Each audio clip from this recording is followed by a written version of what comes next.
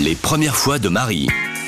Je préfère le sang, je te le dis tout de suite. Alors, c'est-à-dire que j'ai quand même reçu une éducation assez religieuse. Ouais. Du coup, à l'école, quand American Pie est sorti, je comprenais pas les blagues et je me sentais un petit peu outsider. Oui. Alors, je me suis dit, bon, Marie, là, tu vas avoir 32 ans. Il est temps de regarder American Pie. Il y a de la fesse ici, hein, les mecs. Bon, alors, il y a beaucoup de choses qui ne passeraient pas du tout en 2021.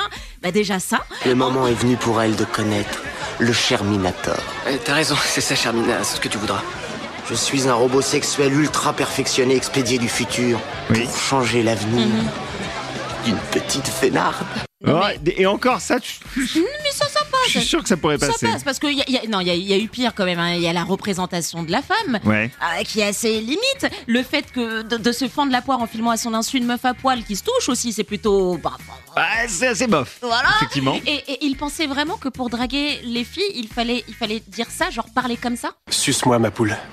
Quoi? Qu'est-ce que t'as dit? Suce-moi ma poule. Ah, ce qui est bien, c'est qu'il répète quand même au cas Oui. où tu sais, elle Mais n'était oui. pas sûre d'avoir Il compris. était pas. Voilà, c'est ça. Et puis je pensais que la pire phrase de dragueur, c'était ta mère est une voleuse, elle a volé toutes les étoiles du ciel pour les mettre à la place de tes yeux. Mais en fait, Est-ce qu'on te l'a dit ça en vrai? non, parce que Ah. j'ai les yeux noirs, mais. On s'y perd comme dans un vortex spatial.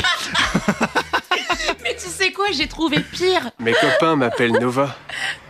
Tu Pardon comprends Casa Nova. Oh la vache. Joe, Oh là c'est là. chaud, c'est chaud. Je l'avais pas vu depuis longtemps. C'est chaud. Et puis quand j'ai appris qu'un mec s'appelait Pose Caca et que Willow de Buffy contre les vampires pour l'expérience s'est amusé avec une flûte traversière, Oui. j'ai lâché l'affaire. Ouais. Voilà, j'ai Là, lâché j'ai l'affaire. dit, oubliez-moi. Écoutez, Salut. néanmoins, c'est peut-être Pose Caca qui vieillit le mieux dans toute Ah cette oui, histoire. oui, on est complètement d'accord. Car les blagues de caca sont les plus Sont les intemporelles, meilleures. finalement. Mais oui. Les premières fois de Marie.